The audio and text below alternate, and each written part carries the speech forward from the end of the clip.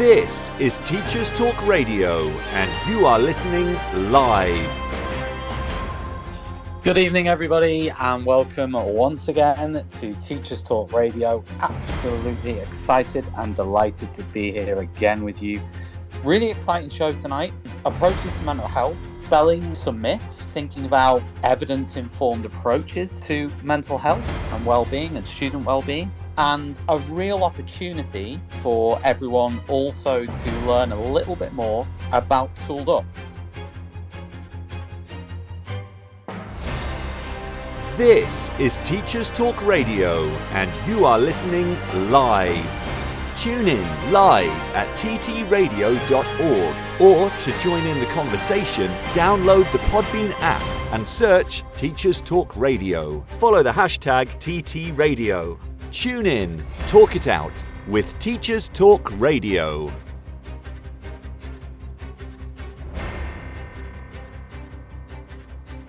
I've got a very special guest who I'm going to introduce in just a moment.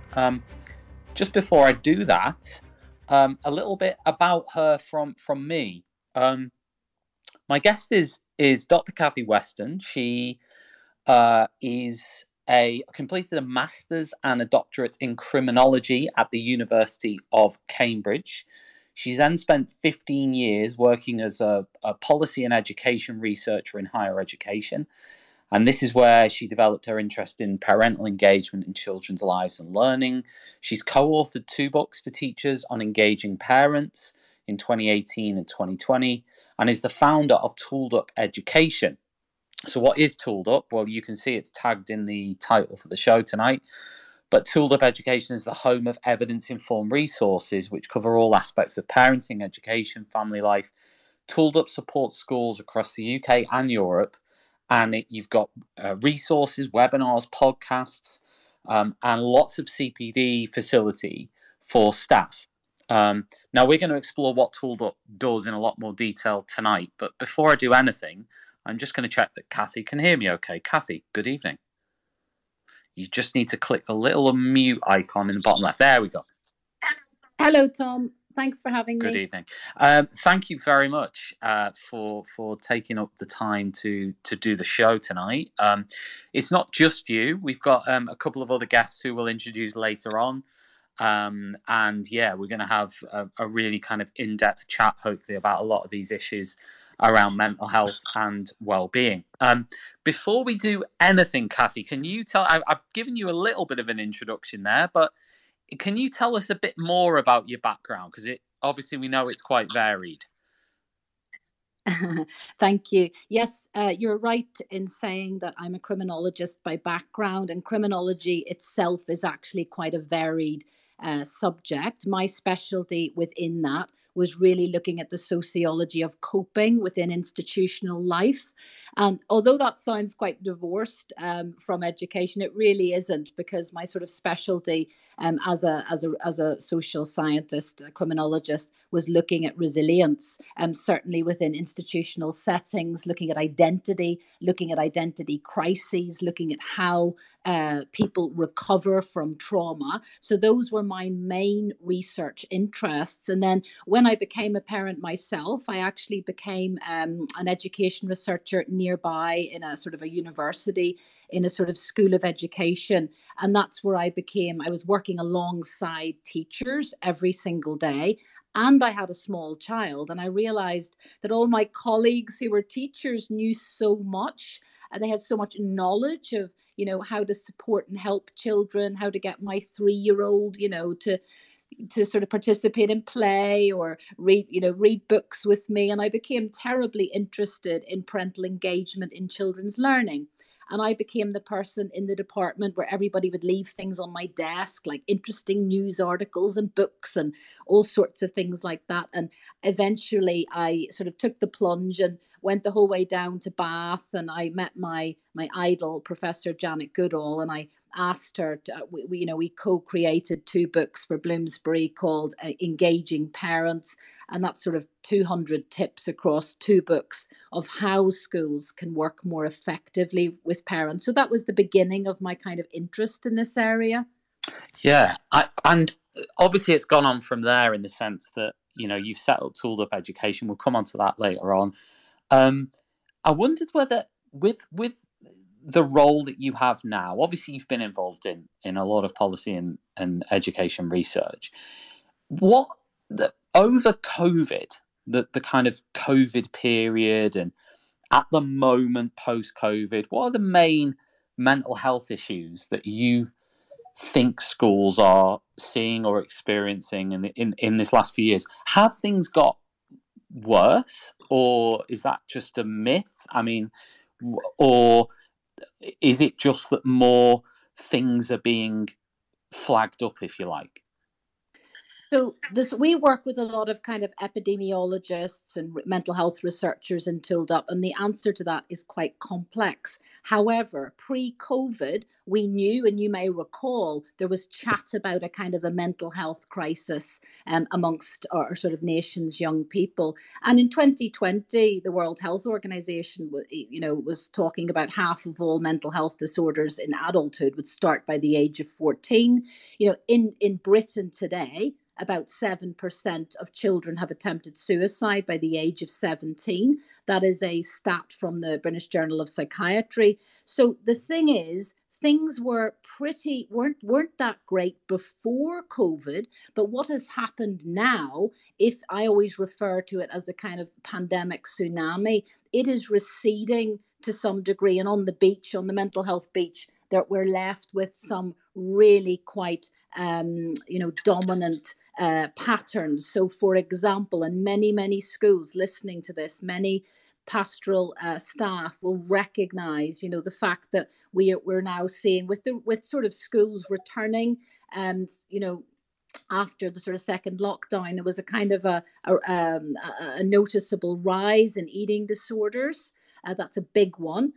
Body image dissatisfaction has got worse. There has been a rise in what are called anxiety tics amongst teenage girls. That's quite an interesting phenomenon that was actually raised by Great Ormond Street. And I think historically, sort of anxiety tics were associated more with kind of younger children, and people aren't quite clear on why the rise was seen so sort of clearly in teenage girls. But that's something, again, that mental health researchers are looking into.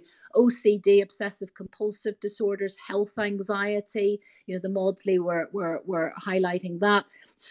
Emotionally based school avoidance is very common, a source, of great concern across school communities, and very complex as well to understand and also to navigate.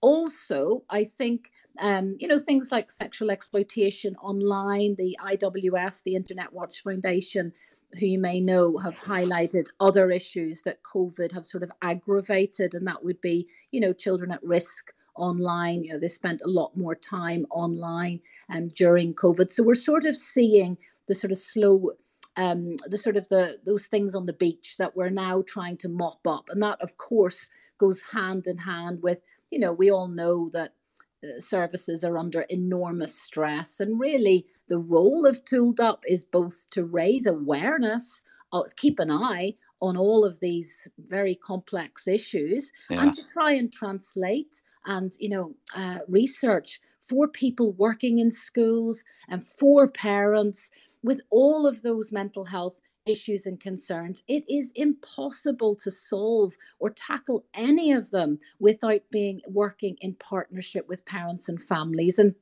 traditionally within Tooled Up, we always say we think there's too much pressure on schools to solve every conceivable issue in children's lives, and particularly around mental health. We have to build parental capacity in schools. We have to bring parents along with us on this quite difficult journey.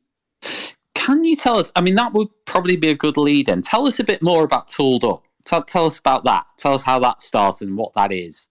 Well, our team always kind of jokes. It's quite hard to describe what we do because it is quite, multifaceted, but essentially Tooled Up is a digital space, a hub, a community, a place of a community amongst schools and organizations that believe in research-informed resources and believe in having a one-stop shop.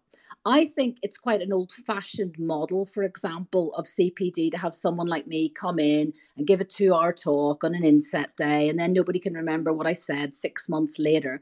You know, Tooled Up is essentially a one-stop shop of all of us leaning into the same content, leaning into the research, staying attuned, honing that kind of product. A teacher's been able to have somewhere to go to look for evidence-based material, but most importantly, a place where they can request resources as and when they need them. And I think that makes us quite unique.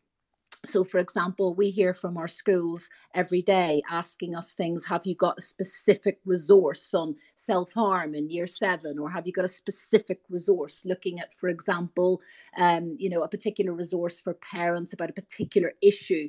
So we respond, and we love to hear from our schools as and when they have, something that has cropped up. And I think we shouldn't expect school staff to, spend their weekends researching certainly mental health issues or attending, mental health conferences that no doubt they want to go to, but don't have the capacity or time to attend. And that's our role. We're like a research arm to the school, to families, or to organizations. Got you. Now, what I've done is I've pinned a few examples of the things that Tooled Up does into the space. So anyone listening, you can just click on those and maybe file them for later, maybe give it a like or whatever, and then it'll sit in your likes and you can go back to it later, click on the links, have a look. But essentially, there's a lot of different things that you offer there that you've outlined.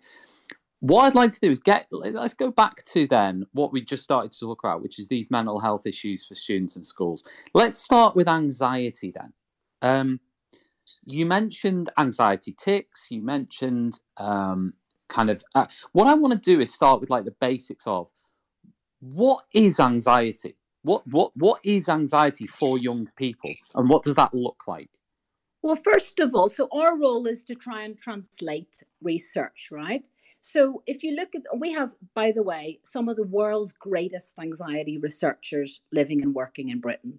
And I'm referring and referencing their work when I tell you what we know. When you are raising children or when you are working with children, it's very important to recognize and articulate that anxiety isn't the enemy per se. That said, it's the largest mental health disorder, affecting children and young people. However, we need to teach children the difference between what is called sort of normal butterflies in tummy and sort of problematic anxiety, anxiety that overwhelms or inhibits a child's ability to participate in things they ordinarily enjoy, or inhibits their ability to come to school, or really crippling anxiety. So there is a difference. We have to become quite literate about that sort of difference. And, the butterflies that I have in my tummy now, well, that's because, I've got those because I'm excited to talk to you. This matters to me. It doesn't necessarily mean that I'm very nervous and worried and anxious. So we have to help children really navigate and think about that concept of when we feel nervous, and we all do. The second thing I would say is that staff in school, anyone who works or loves children, cares for children, we have to understand what the research says. And if you look at someone like Professor Kathy Cresswell's work, she has an amazing book called How to Talk to Your Child About Their Fears and Worries. The approaches that she talks about, it's much more, as she says, about coaching children and problem solving through anxiety than it is about soothing them. So the thing is, all teachers already have the capacity and skill set to be able to help children to problem solve through anxiety. In fact, there was a very recent report by the Wellcome Trust looking at, what works in reducing anxiety and depression in young people. And they're crystal clear, as is the rest of the anxiety research, that we need to help young people define the problem as far as possible, brainstorm solutions, chunk it down, brainstorm, appraise a solution, choose an appropriate thing to try, trying things out, implementing an idea and evaluating it. So if a child is very frightened to come into the assembly hall on a Friday morning, well, the literature tells us, that it's important to try and set, first of all, validate how that child is feeling. I can see you're looking nervous. I can see, and doing a lot of work in schools and family life about kind of how anxiety affects each of us differently.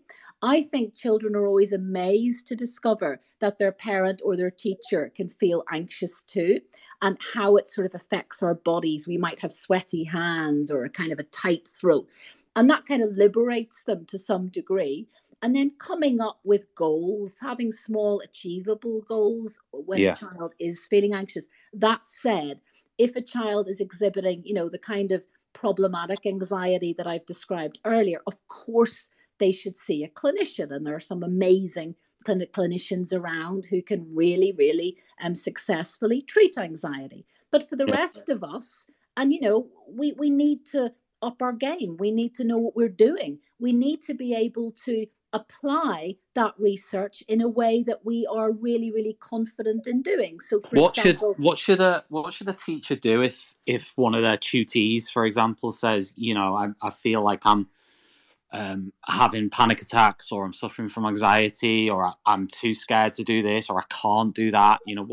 What is the answer for the kind of classroom teacher there? Well, first of all, it depends on sort of the age of the child in terms, but I think if any adult hears a child speak like that, the first thing to say is, thank you so much for sharing that with me. I can see that it's upsetting. I can see that you're upset, and validating that child's emotions first. Then I think it's just about a little bit of exploratory work. That might be the classroom teacher rather than sort of head of pastoral care or the school nurse or the school counsellor. So it's important perhaps if that classroom teacher just kind of gathers a little bit of information. They may not be the appropriate person to do the intervention, but I think the right messaging with children is, look, thank you for sharing that with me. Let's try and puzzle it out together. If you have time with the child to think about what in that moment has made that child want to leave the class, capturing that kind of data, if you like, at that point. Telling children that, everybody gets nervous, and there are lots of tried and tested methods and solutions to reduce anxiety. Often, it's a case of igniting children's active coping skills. Most children are extremely adept when you remind them and ignite their ideas around what they can do to relax, to calm themselves down. That's why, for example, in Tooled Up, we have a lovely resource called a coping menu, and we would refer children and families and teachers to that resource so that children get used to thinking about, how can I know how I can reduce my anxiety from 8 down to 2 using a tried and tested method. So there are tools out there. We just, we know what we need to do. We just need to sort of get on and do it. Yeah. That said, you did just mention panic attacks. Now, they're obviously, if anyone's having a panic attack, and I remember at university, I had panic attacks for a little while. Yeah. And they do need to be very carefully treated. And I'm not a psychiatrist or a clinician, so I'm not, if a child talks about panic attacks and they feel like they're dying and they're struggling to breathe, and they have that sense of what's called depersonalization, where they feel they don't even exist in that moment. I mean, they obviously need to see and get some clinical care and see the GP. Got you. Another one that I wanted to kind of chat with you about was perfectionism. And kind of students who can't respond, I guess, to failure or perceived failure, and struggling with that. And I think that can happen quite a lot, actually. So what would your kind of thinking be on that? Yes, so perfectionism can often go kind of hand in hand with anxiety, and it is on the rise.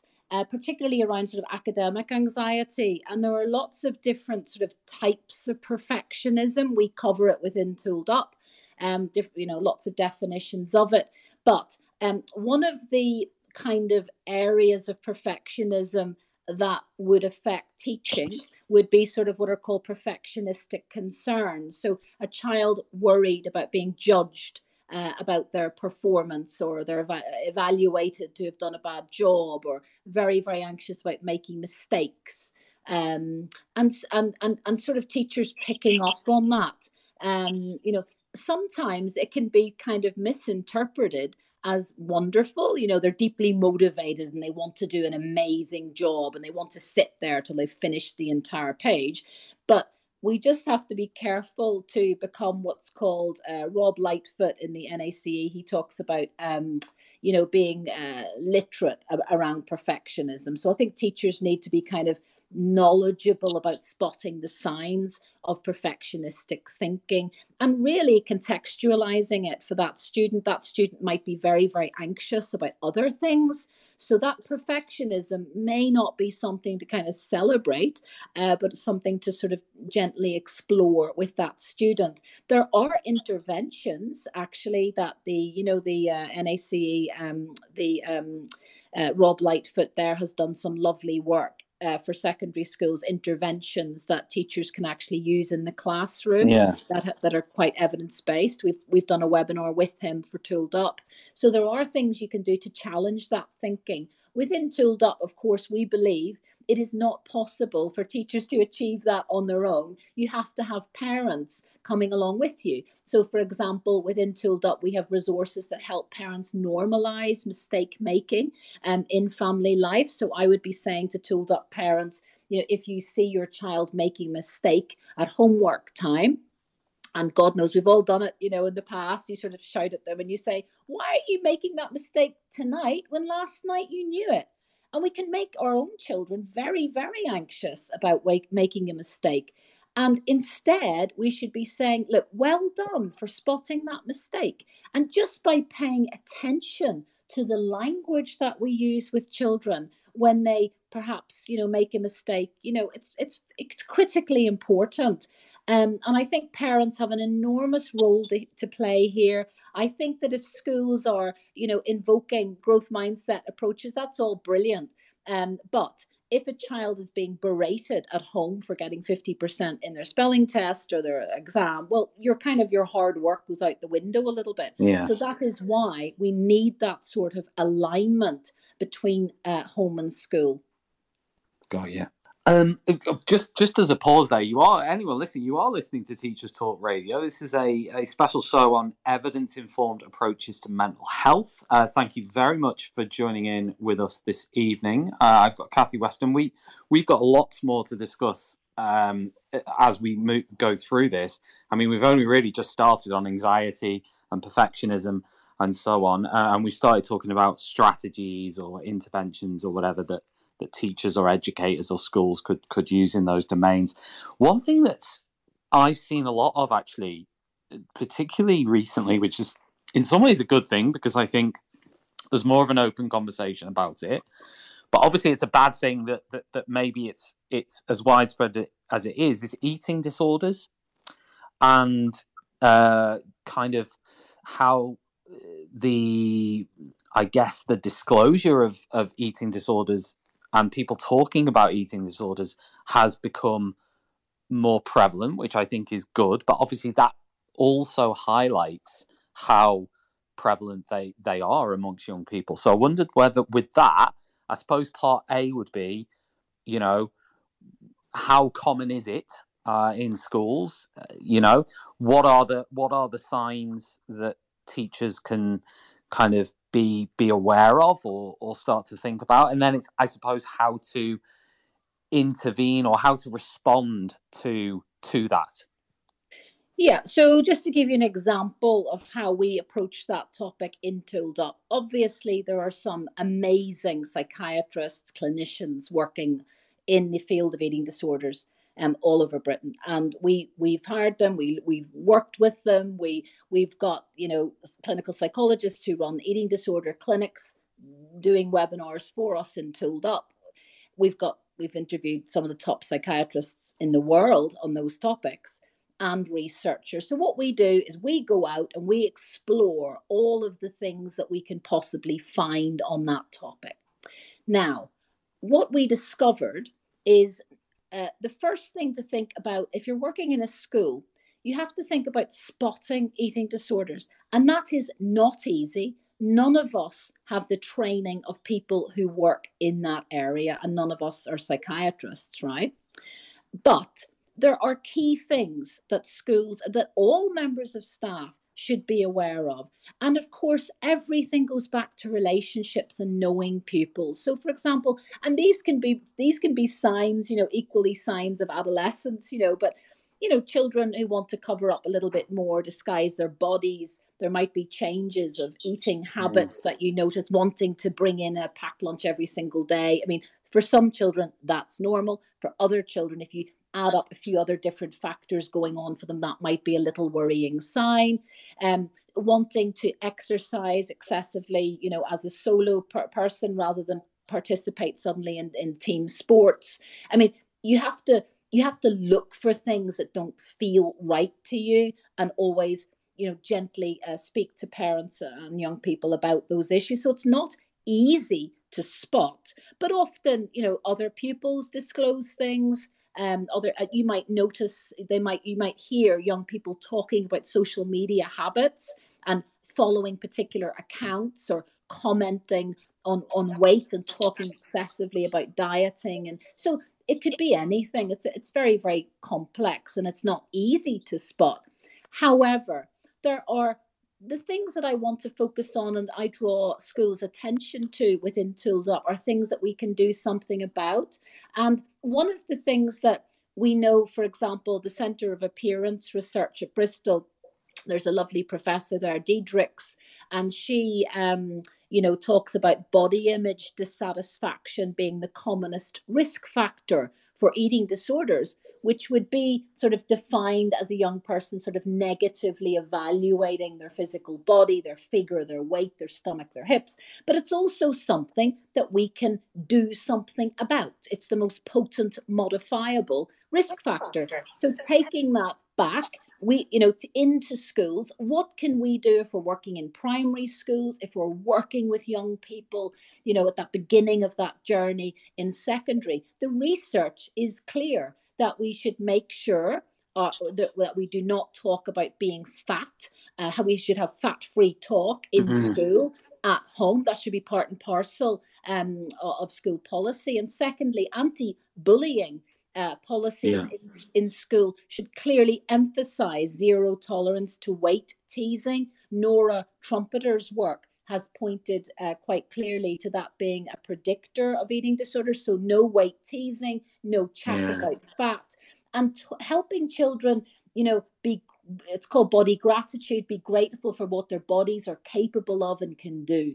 And really, as secondary school teachers in particular, really promoting digital literacy, that whole idea of literacy, criticality when we're engaging with sort of, fashion magazines or images, that sort of perfectionistic, toxic perfectionism that pervades digital platforms like social media. That's where we're really going to have the most impact and influence, I think, as teachers.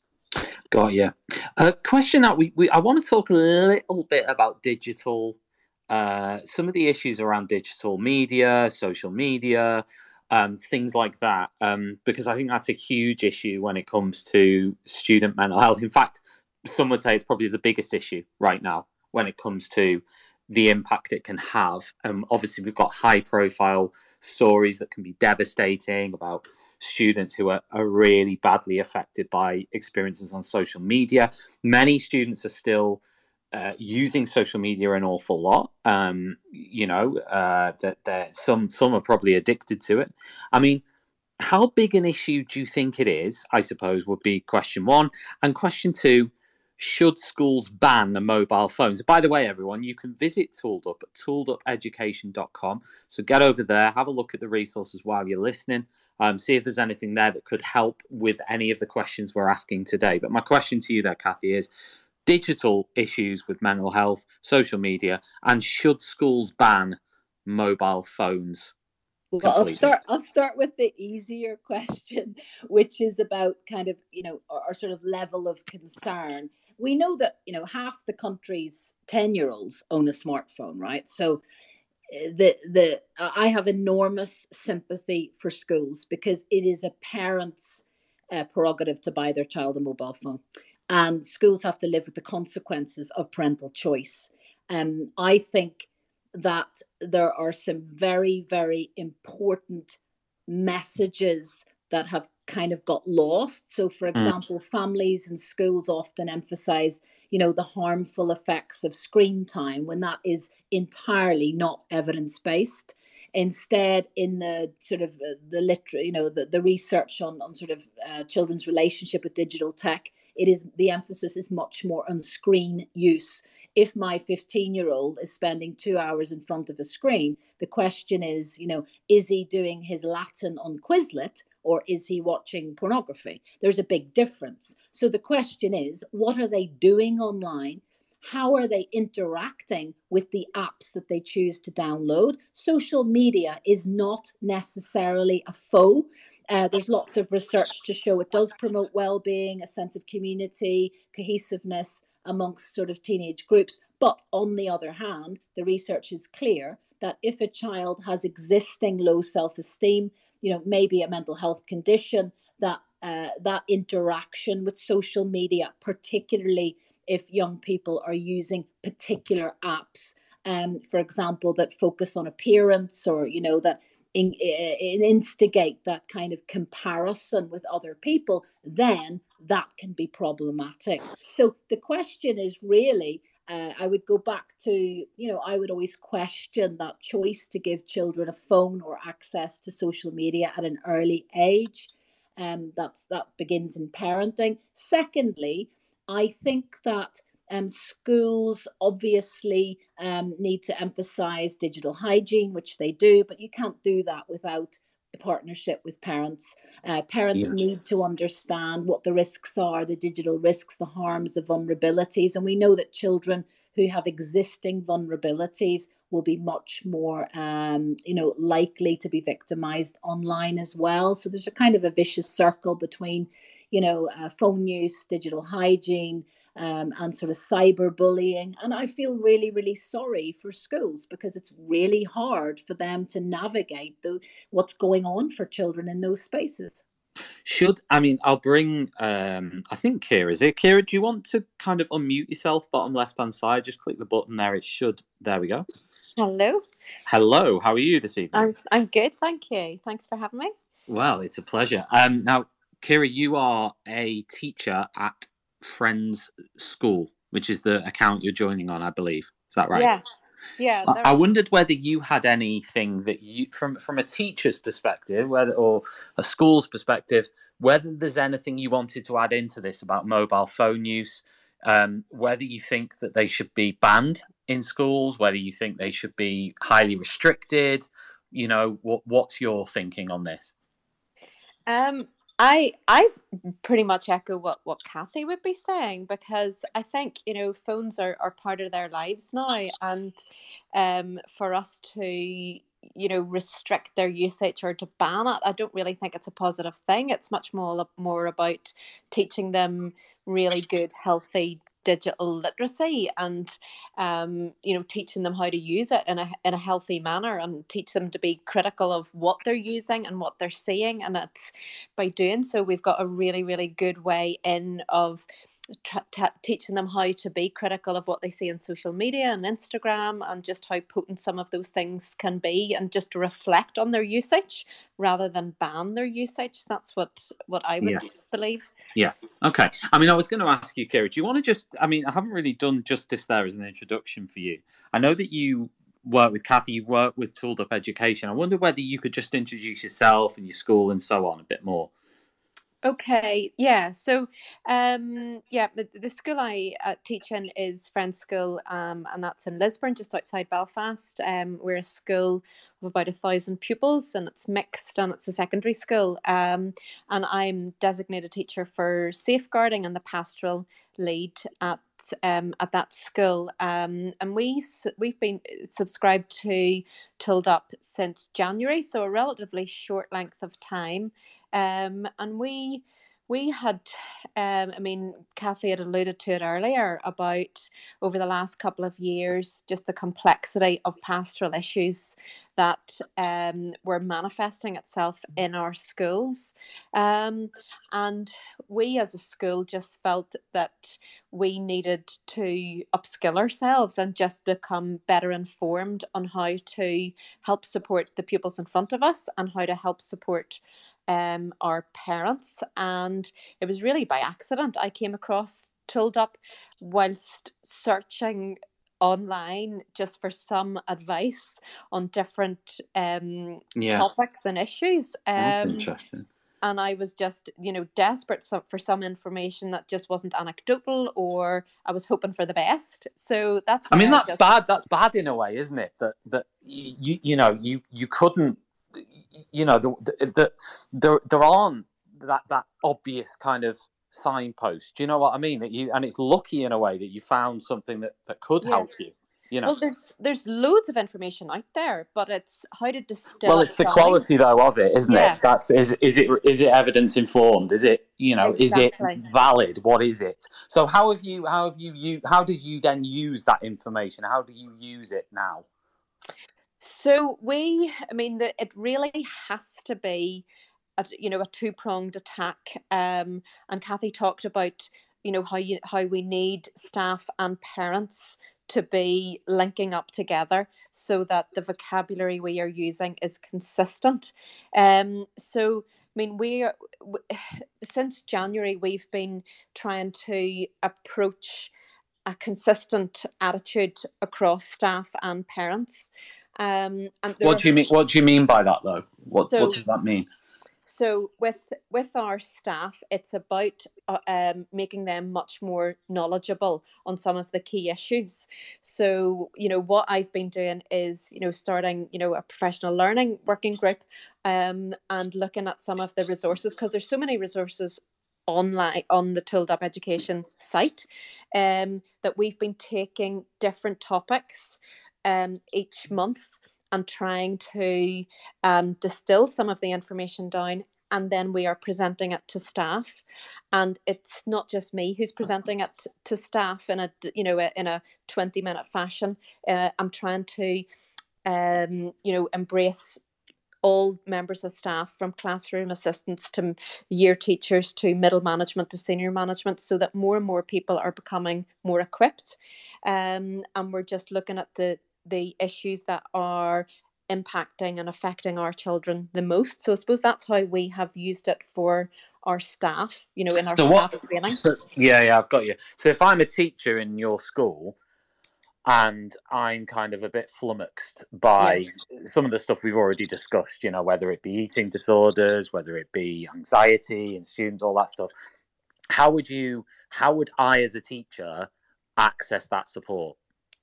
So they all have access to the site, and it's really easy to use. They can just browse and type in something, but really they can go through any of the pastoral staff who have maybe done a wee bit more of the reading and the listening to the podcasts or the webinars, and we share all of that information on staff training days, and then on a central part of our staff resources site, so that they have easy access and quick access to some of the advice, and that they're not having to go through lots and lots of webinars, that they have it in a really distilled fashion.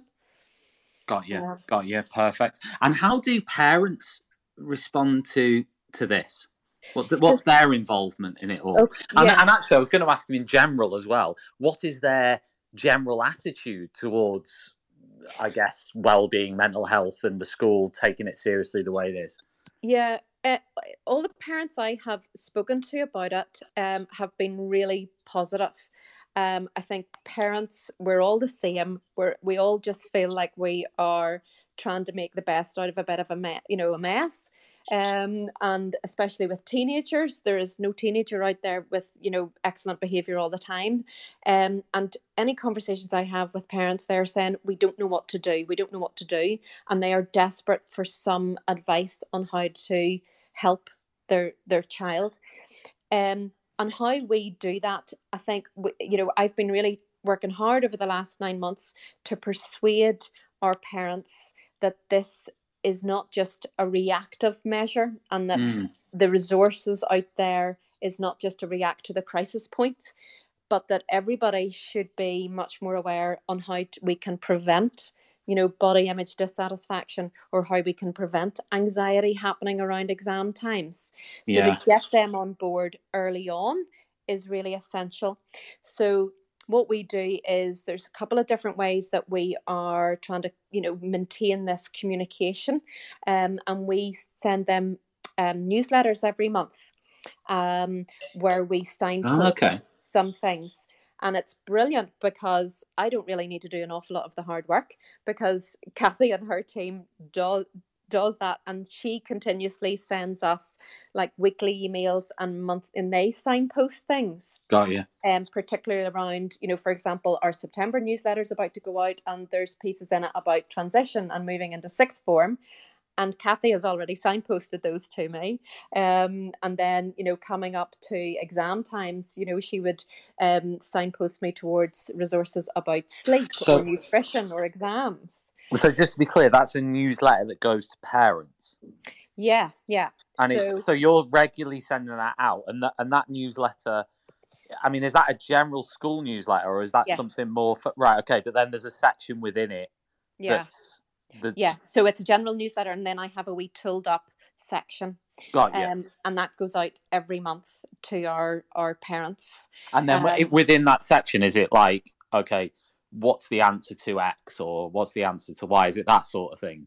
Yeah, so it'll signpost them towards a webinar on, the importance of nutrition coming up to exams. So we, it's all tailored towards what we feel our parents would, benefit from the most. Yeah. And what about the impact? I mean, how long have you been doing this approach for now? How? So it took us a couple of months, so we subscribed from January. So all our parents that, it took a couple of months just for, introductions to happen and parents to get all signed on. And then Kathy did, a webinar with them. She's done 2 webinars actually with them and answering some questions.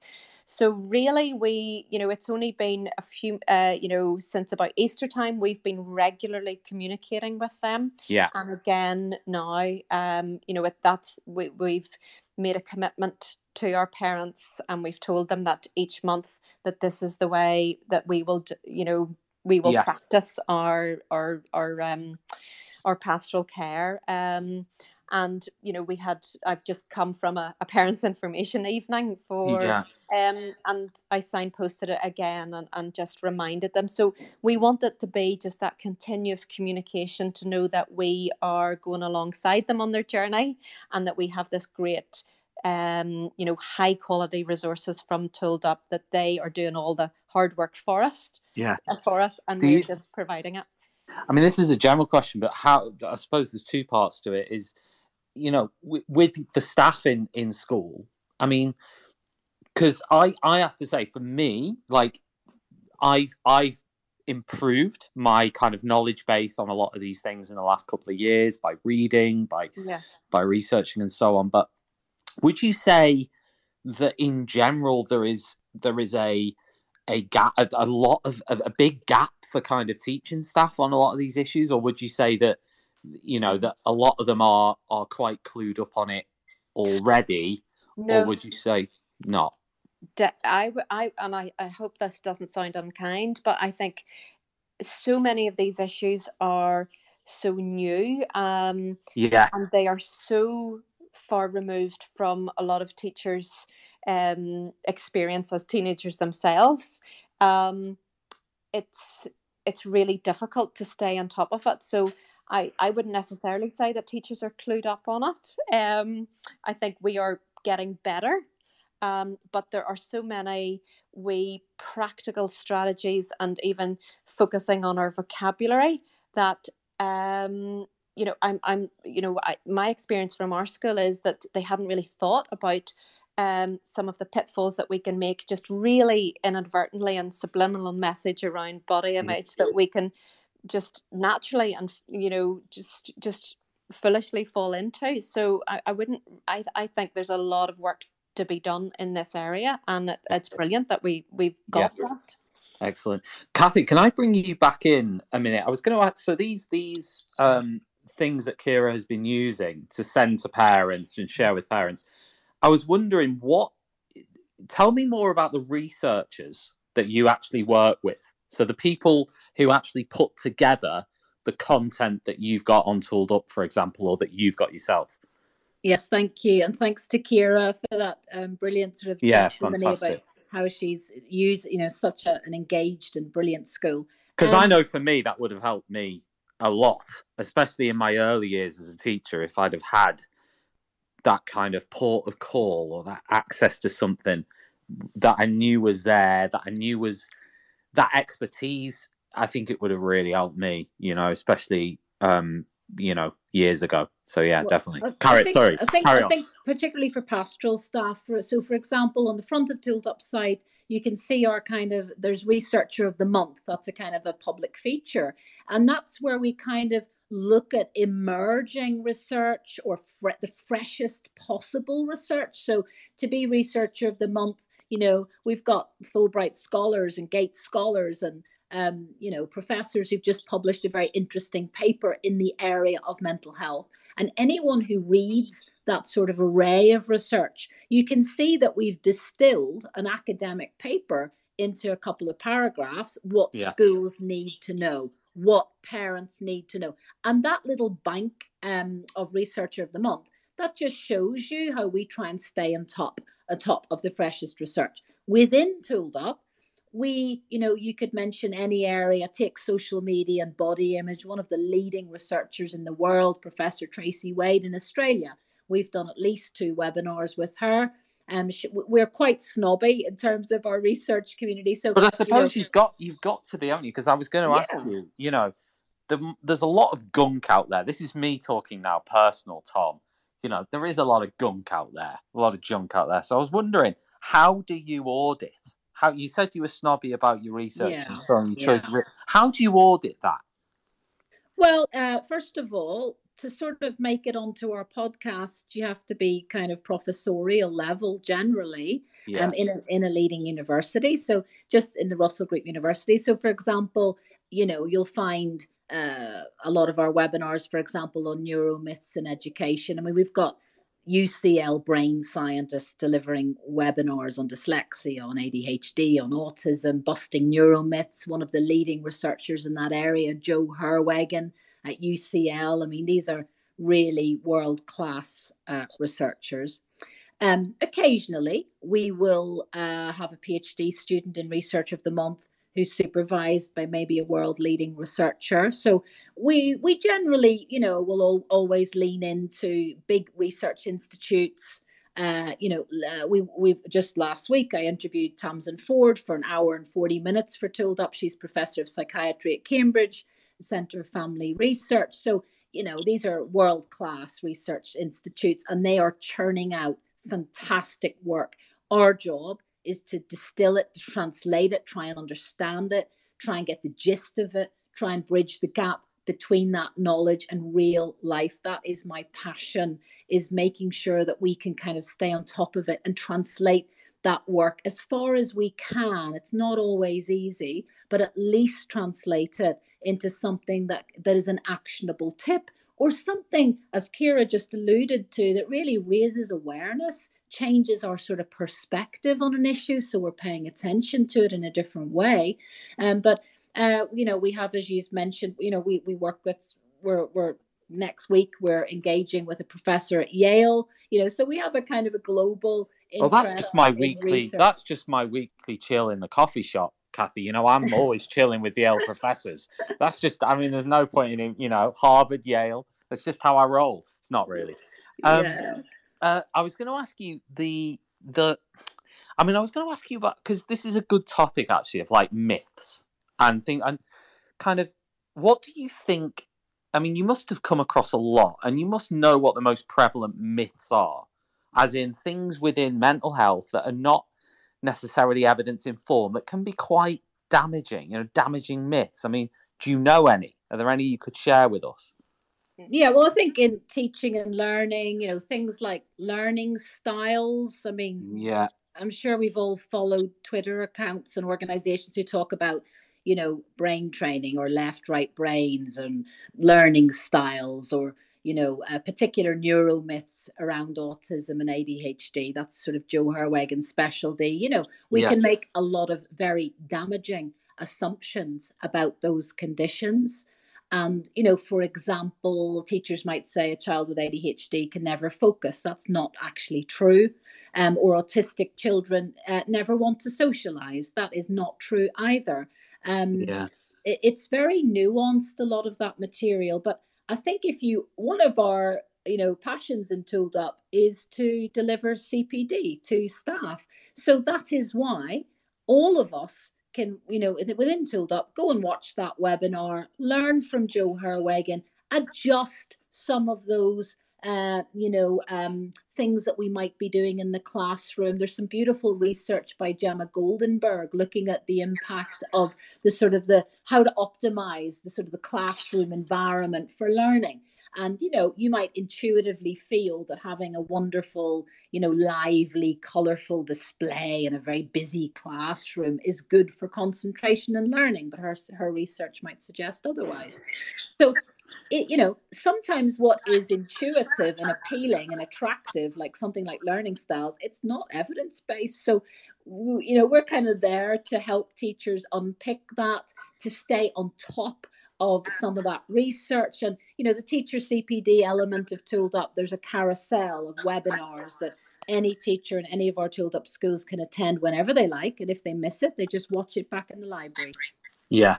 Yeah, and obviously I've seen a lot of them, and they cover a lot of the kind of key issues that as a teacher, I guess you would be concerned about on a very regular basis, as we've already discussed some of them. Just coming back to kind of in school, Kira, I'm interested to ask you this one actually first, is because I already asked Kathy earlier, what are the most prevalent issues that you think you're seeing, and have things changed since COVID, or have things evolved in any way? Just need to click on mute button. There you go. Hi. The most prevalent issues are definitely around anxiety. And as Kathy was talking about earlier, anxiety around academics. And I think because we've come out of a couple of years of not having formal exams, it's just raised the stakes even higher, at least, the perception has been raised even higher. So we have more people who are anxious about their exams, and, that then, filters into the classroom, that they're scared of getting things wrong. They're scared of saying things out loud.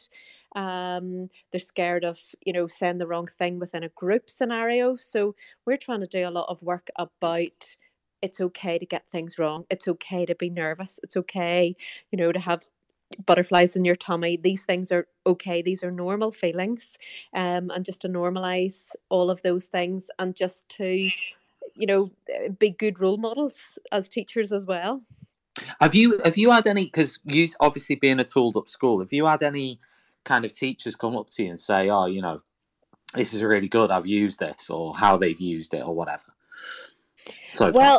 Yeah, I mean, what we've been asking all staff to do is, to really think about their vocabulary and to make a real effort about normalizing mistakes, and to challenge them, to bring them out of their comfort zone, and to talk. We've been doing assemblies about talking to pupils about doing something that they haven't done before, and how that builds resilience, and how that makes them more prepared for the exams. I think, people just are quite narrow, or, pupils are quite narrow-minded in thinking that it's anxiety just around exams. And if we can actually start to build their confidence in other areas, and let them, experience unusual feelings and anxieties, playing a hockey match or speaking in debating club, that will all build into getting ready for their exams, when they think that is the biggest risk factor for them.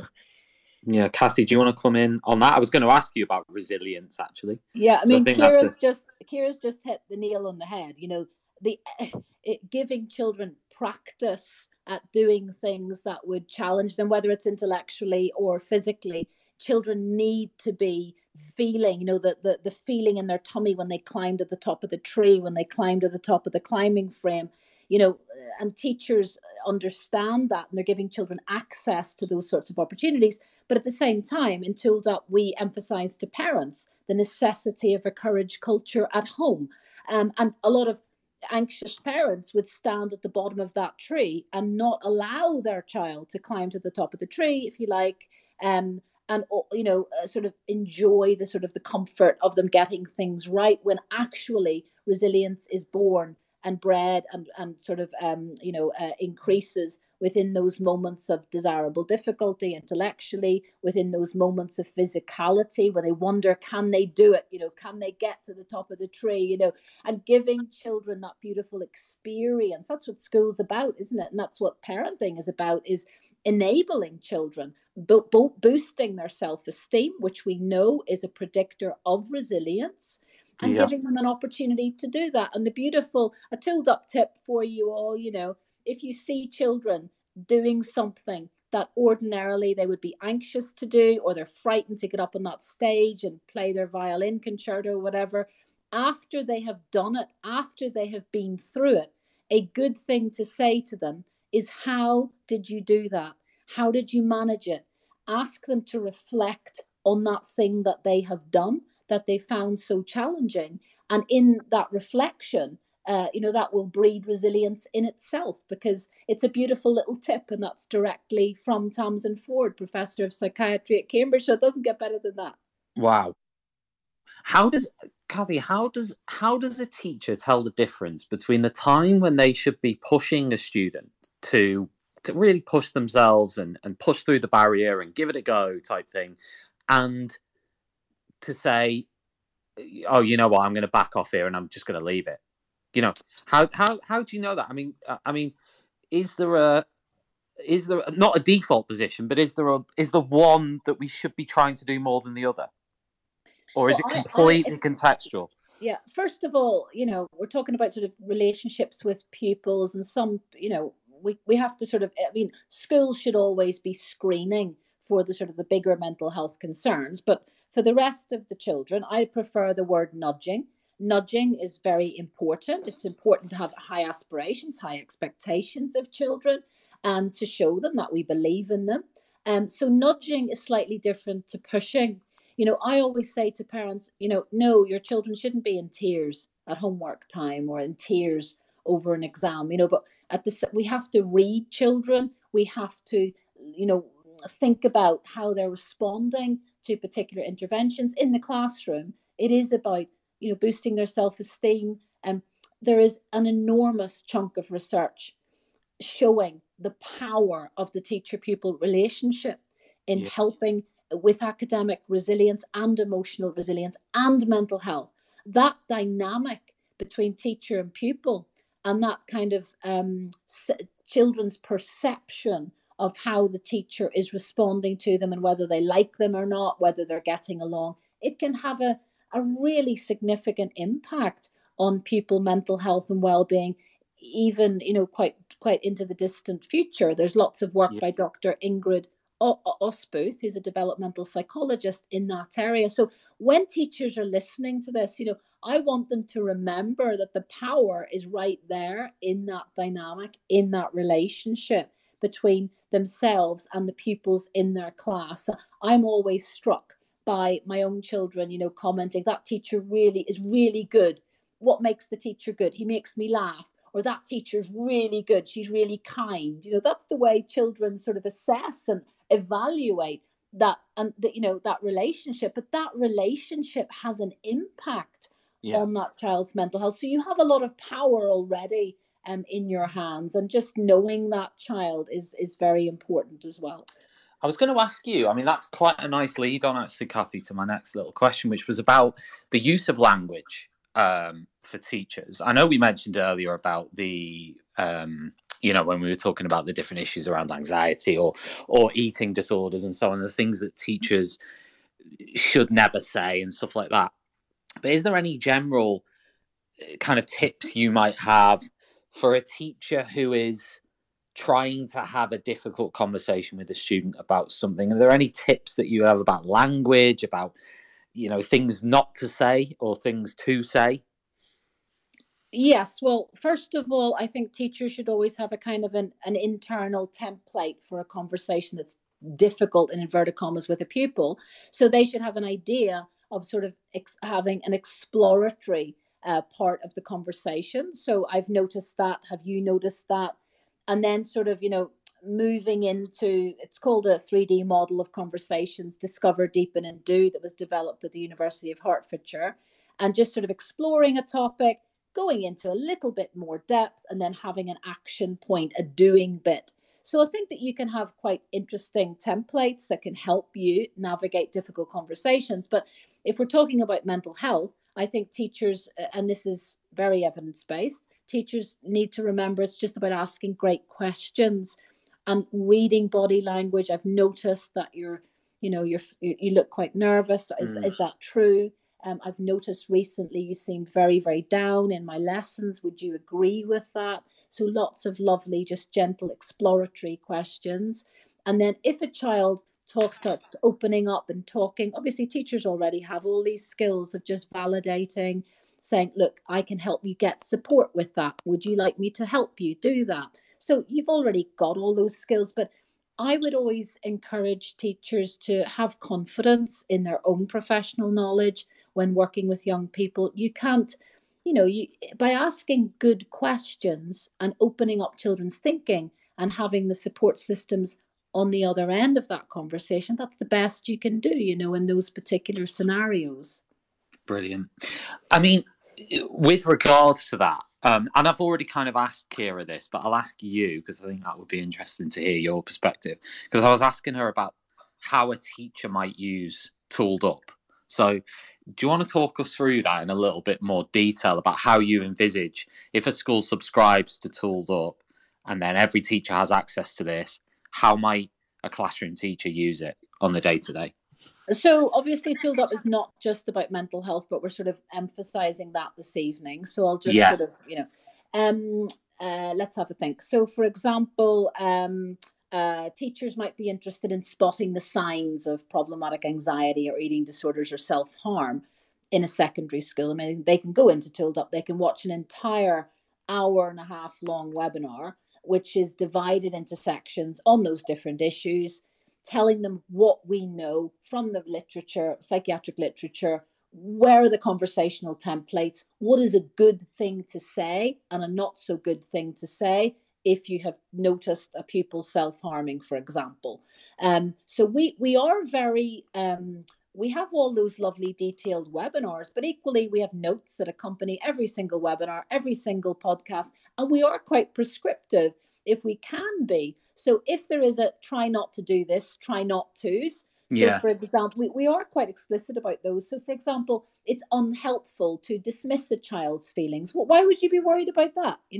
It's unhelpful to over reassure. It's called the reassurance trap in the anxiety literature. It's unhelpful to, sort of mock, a child's sort of feelings or emotional distress. So we all kind of know those things, but we do try and draw those out. And we do try and, as Kira rightly said, the relationship between language and resilience and mental health, it's something we do need to pay attention to. For example, nobody stands these days at the side of the rugby pitch telling boys to man up, or telling boys they shouldn't cry. We're far away from that now. We know that we're all trying to work together, not just to raise awareness about mental health, but also mental health conditions, but also really developing and promoting emotional literacy in educational settings and in the home is absolutely critical. Can you give it, because this time of year is a bit of a weird one because you've got lots of students starting the new year, lots of students starting at new schools as well. What would be some of your tooled up tips that you might share with teachers or parents or anybody at this time of year? Well, first of all, the support and the effective support required for transition, it begins a lot earlier. So our transitional support package and leaflets and videos and webinars, it all was sent to the schools, at the beginning of the summer. So we always try and help parents think about building children's resilience ahead of September, ahead of school start. That's our first point. Secondly, I think all schools should be screening children for, anxiety and working on how they're thinking and feeling and doing on entry to school if they're coming for the first time. And you can very much segment that support according to what that screening tells you. Secondly, schools are now brilliant at minimizing anxiety because they bring children in for those lovely induction days. They encourage that sort of familiarity with the setting before they come in. And they're very adept at understanding the sort of transition anxiety that children have. My best tip, which I've just mentioned a minute ago for teachers, is to be warm, is to be funny, is to be friendly. I know I'm sort of preaching to the converted here, but children really are looking for that kind of warmth and rapport in these early days. And I think if you work on rapport with pupils, if you work on rapport with parents, everything is so much easier. Teaching is easier, learning in that classroom is easier. Having difficult conversations with parents is easier. So it's all about rapport. And I think just focusing on that lovely, developing all those lovely relationships within your school community will stand you in good stead. I also think transition is essentially, again, about coping. And I think it is an incredibly important time of year for schools to, for example, help children do a little bit of, work on who I am and what I'm about, my strengths, when they transition into secondary, what do I have in common with people? What makes me unique? That kind of identity work is very important. And critically, and this will link to the next topic that we're going to talk about, critically, I think it's important that all students have a safety plan. That could be worded slightly differently. Like, for example, who can I go to in school? Where is the support system? In some of our primary schools, we talk about having the 5 fingers of support. Who's there for me in this setting and at home? And just making sure that all young people, teenagers know who is there for them. Where are those sort of protective assets? Who's there for them? Who's in their army? And just sort of mapping that out at this point in the year before the sort of academic pressure comes. So identity work, coping work, just mapping that out. And if you like, kind of creating the architecture around resilience in that setting, that's a good thing to think about, and sense of school climate and school culture, and diffusing that staff room with a sense of, hope and optimism and joy. That would be my best advice, I think. Spot on. I just want to give a quick shout to some of our regular listeners. We've got Miss Kendall, who always listens to a lot of Teacher Talk radio shows. Thank you. We got Mr. B. Thank you very much. Mark is here. And then we've got some new listeners as well. Welcome to Alan. We've got Christina. We've got, oh goodness me, we've got a lot down there. Paula, Alison. There's just a shout to some, but thank you very much for tuning in with us tonight. Very, very much appreciated, and we hope you've enjoyed the chat so far. In a minute, I'm going to ask the Ollie Foundation. Ollie Foundation, if you are there, I think it's Debbie from the Ollie Foundation. All you need to do is hit the little icon in the bottom left-hand side. I think I've requested you in as a speaker already, but if you can hit that little icon, and then we can connect you in to join this conversation as well. Before we do that, or whilst we're doing that, Lucy, are you there? Our wonderful admin. You charmer, Tom Rogers. Well, I am here. Hello. Now, Lucy, you're a primary school teacher. Indeed, I am. What are your thoughts on this, on all of this? I mean, do you have any? Do you have any thoughts or questions?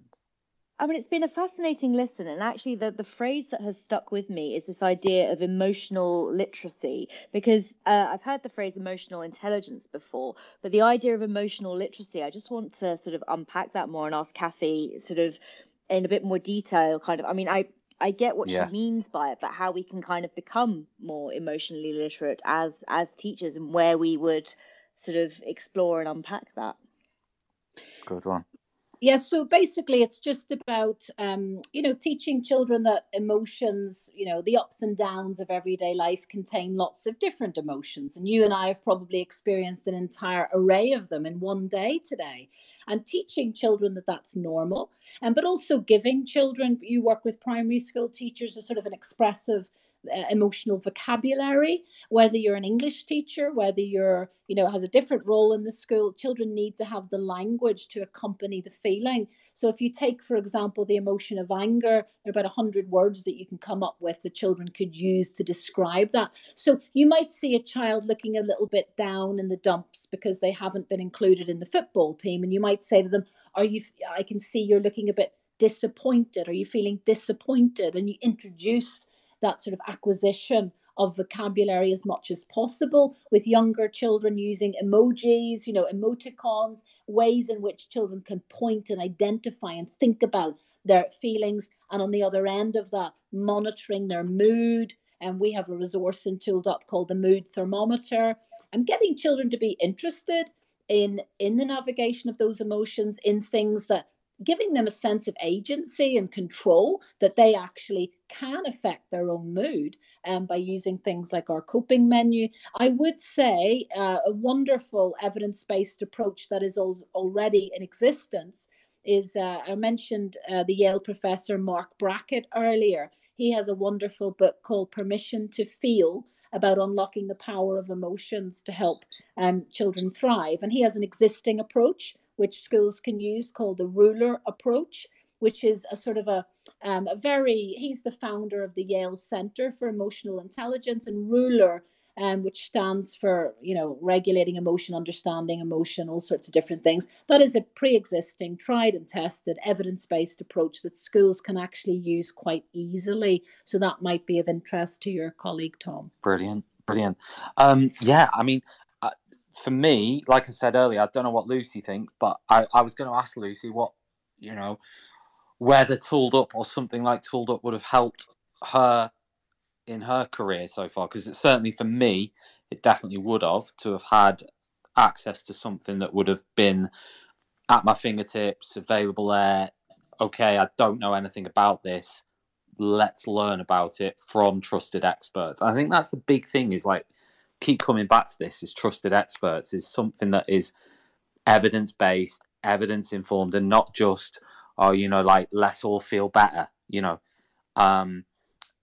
one thing I wanted to ask you about, Kathy, was like, I guess this is like, it's not so much like, I guess it is a student thing and a staff thing, but like this idea of toxic positivity as well. I wanted to ask if you had any views on that, in terms of like the kind of reverse of, negative, being negative or critical, but this idea of like just brushing over stuff with students. Do you know what I mean? Because I think that can happen as well. And absolutely. Are you feeling better now? Oh yeah, I'm feeling better. Oh good, off we go then. That kind of thing.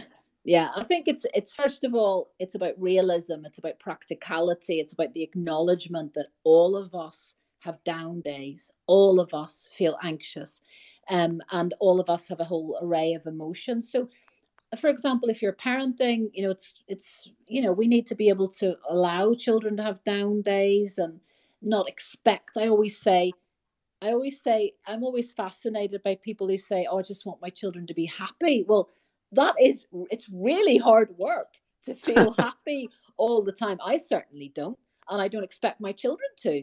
And I think that we need to, this isn't about being happy. This is about living your life in a way that feels generally good, and in a way that allows you to explore your own potential, to enjoy challenge, to find out what you're capable of.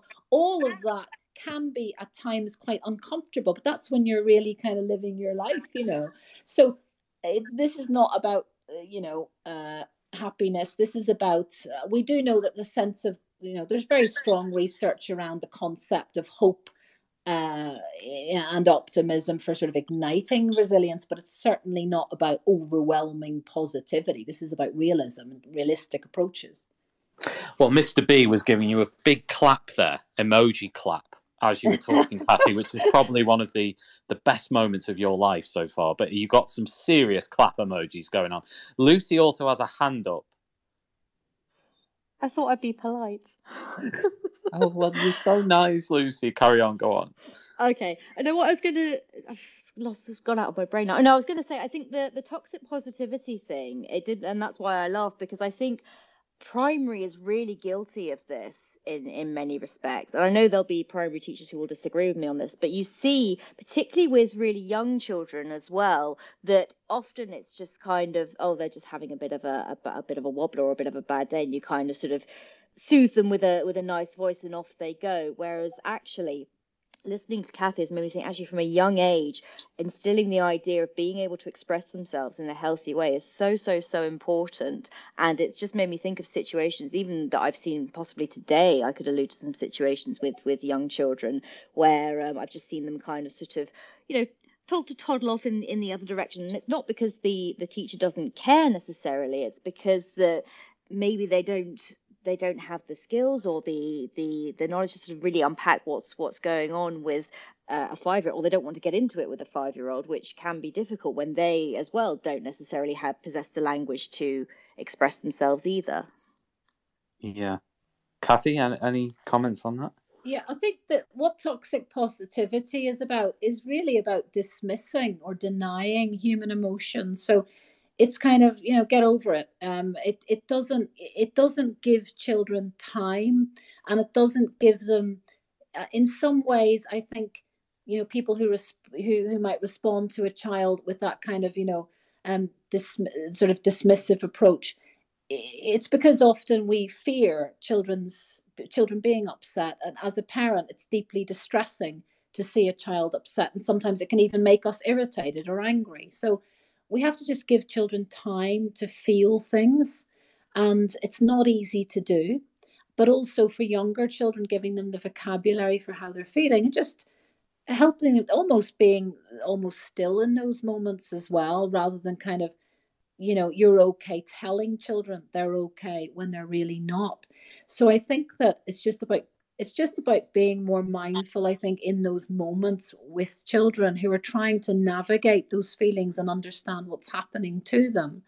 And just a little bit of patience in that regard. So I think toxic positivity is the opposite of sort of the emotional literacy that we're trying to promote, that does require all of us to kind of work harder on our own responses to children who are, feeling a lot of those sort of that roller coaster. Yeah, spot on. We were talking earlier about a little bit, and we didn't really go into it, but this whole issue of social media, TikTok, and all the rest of it. I wondered what your views on that are, Kathy. I mean, social media, not just using technology, but specifically social media sites? Well, the research says that, appearance-based social media can have a negative impact, particularly on those that are feeling already vulnerable, teenage girls in particular. We know that there's a disproportionate impact, on sort of mental health issues on girls. Teenage girls would be probably the category that I would worry about the most. And I think social media is all about teaching children to think about how that particular app or program or Instagram account is making me feel. And that is also about being emotionally literate and choosing not to accept the way that is making me feel. Choosing the power not to follow, but to unsubscribe. So I think we need to teach young people to be very discerning and self-protective. I always say to young people, it's about being your own best friend. This isn't looking at a certain celebrity's holiday pictures in Mexico when I'm stuck in a freezing office with the rain pouring down. It doesn't make me feel better. So I'm going to unsubscribe. Thanks. And just again, it's about that sort of digital literacy. I am not a fan of TikTok.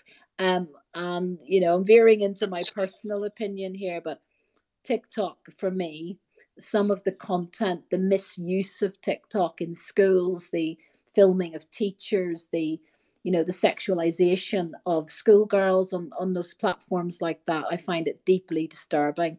And you don't have to go very far into TikTok to find very young children engaging with adults in deeply inappropriate ways. So I find it extremely concerning. It's something I raise a lot with parents, and it's something that we try and address with steer them away from. Mr. B is called. Mr. B, good evening to you. I wondered whether you had a question or anything you want to add into the discussion, or anything about Tooled Up that you've heard that you think you like or would have liked. There you go. Oh, there we go. Hi, everyone. So first of all, thank you for kind of all your really interesting points. I just wanted to pick up on that point about social media in particular, and kind of the flip side that we find a little bit with social media, and just your thoughts on this. So I'm also the PSHE lead for my school, and we obviously teach mental health in all key stages. And I do think it's really important that students develop their literacy around obviously mental health, and also signs and symptoms, and all that really important stuff at the minute. But we're finding, and I wondered if anyone else was finding this, that, and again linking to social media, kind of this almost a bit of a hyper awareness of mental health, particularly in girls, particularly kind of upper key stage 3, key stage 4. Saying things like, I'm depressed, I'm anxious, I've got this, I've got that. And of course, like I said, it's fantastic that students are having this awareness of mental health and entering a world that, even when I was at school, we didn't really talk about. But, when I talk to senior leaders, it's an echo that they, a concern that they echo as well, that there's almost this hypersensitivity around it. And that can oftentimes mean that students are less resilient and less willing to participate because they've self-diagnosed from TikTok and social media and things like that. So I don't know if that's a phenomena that other schools are maybe witnessing. And also, what do you then do with that? I mean, obviously, we don't want to discourage students talking about their mental health. But how, where do we go from there? What's a good way to phrase it as actually, this isn't anxiety, it's just this, if that makes sense. Yeah. Kathy? Well, there's a brilliant book by a researcher called Lucy Fuchs, What is Mental Illness and What Isn't, I think it's called. And she talks about we have to stop pathologizing, and we have to teach. You're talking about language. It is deeply inappropriate for young people to say, I'm so OCD, when they don't have a clinical diagnosis, or I feel so depressed when they do not have a clinical diagnosis. And what we need to do is teach young people the difference between, genuine psychiatric conditions and feeling a little bit down in the dumps or feeling a bit worried. So we have to be, that book is brilliant for it's the perfect book for any PSHE lead to read and lean into. And Lucy is brilliant at that book. She talks about her personal experience. She talks about the language that, I'm so OCD, I've got anxiety, when quite clearly that's very, very different from having a diagnosed psychiatric condition. So there's a lot of literacy there as well, mental health literacy, but that's a brilliant book, to use as a school and to reference and lean into and pull a paragraph out of it and have it as a discussion point. Mr. B, does that? Yeah, brilliant. Thank you. That's really good. Could I just get the author, the surname of the author again? Sorry. Yes, so it's Lucy Fuchs. So her surname is Foulkes. Excellent. That's brilliant. Yeah, I mean, we often say to students, in those one-to-one conversations, it's actually, you have friends that we know have these diagnosed conditions. So actually, it's building a bit of a culture of insensitivity around that as well. Brilliant. That's great. Thank you. Thanks very much for calling in, Mr. B. That was a really good contribution. We're coming towards the end. And I know the Ollie Foundation were going to call in. I don't know if they still are. We've requested a few times for you to come in. So if you're still interested in getting involved in the conversation, then definitely just accept that request, bottom left-hand side of the screen, or it might be at the top of the screen. You can click request in on the bottom left-hand side, just a little icon, the blue icon that says request to speak. Just click that, and then you can hopefully join the conversation just for the last 5 minutes or so. Kathy, just to finish, I want to focus on Tooled Up just for the last 5 minutes. I mean, how do people take action now? They've heard this whole show. Maybe they've listened live. Maybe they've listened on catch up. If they're interested in finding out more about Tooled Up, or even if they're interested maybe in taking out some sort of subscription with Tooled Up, what do they do?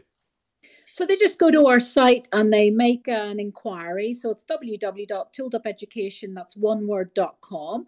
And our team will be in touch with them and can talk to them about their school and how they can subscribe and be part of that.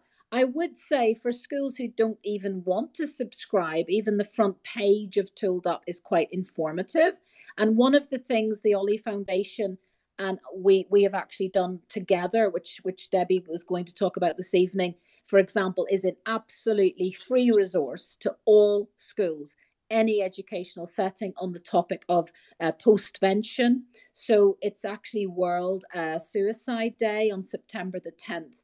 And we have partnered with the brilliant charity, the Ollie Foundation, and we've got a 96-page, document resource for any school, any PSHE, lead, or any school leader who is interested in having a big resource that is about looking at in the event of an unspeakable tragedy, like a sudden death or a suicide in your school community. We've come together to create that resource, and we're going to release that on Friday. So that's something that you can happily download as a sort of a very extensive free resource from Tooled Up that should benefit, and support pastoral staff in educational settings if the unspeakable happens. So we often have lovely collaborations with organizations like Ollie, and we're really proud of that.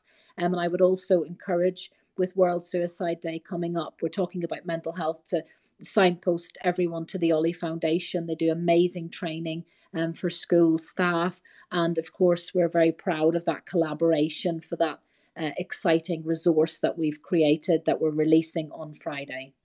Wow, amazing stuff. Right, everyone, I think we've just about, or we're starting to at least, run out of time. So this might be just my opportunity to say thank you ever so much to Kira, who's joined us. Kira, are you still there? I think Lucy wants to say something as well. Lucy's put her hand up. Lucy, do you want to say something? No. I was just going to wait until the end to do some show plugs. Oh, right. Okay. Yeah. Do that in a minute. I just want to say thanks to Kira for joining in.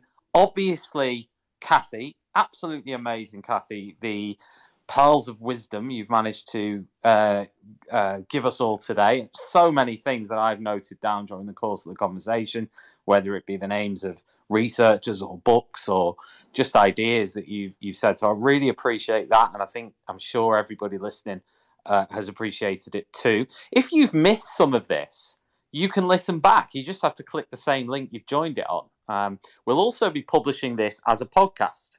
So in a day or two, you'll be able to, courtesy of the post-production team at Teachers Talk Radio, you'll be able to download this show on Spotify, Apple Podcasts, Google Play, TuneIn Radio, all the podcast providers you could possibly think of. You'll be able to download this as a show. If you've missed any of it and you're thinking, right, you know what, I wanted to hear about that particular element or aspect, then you can listen to the whole thing back, or you can just listen to it back on Twitter Spaces, which is obviously what we're on now. The other thing I would obviously tell you all to do is check out Tooled Up. And again, if you don't know what the website is, it's tooledupeducation.com.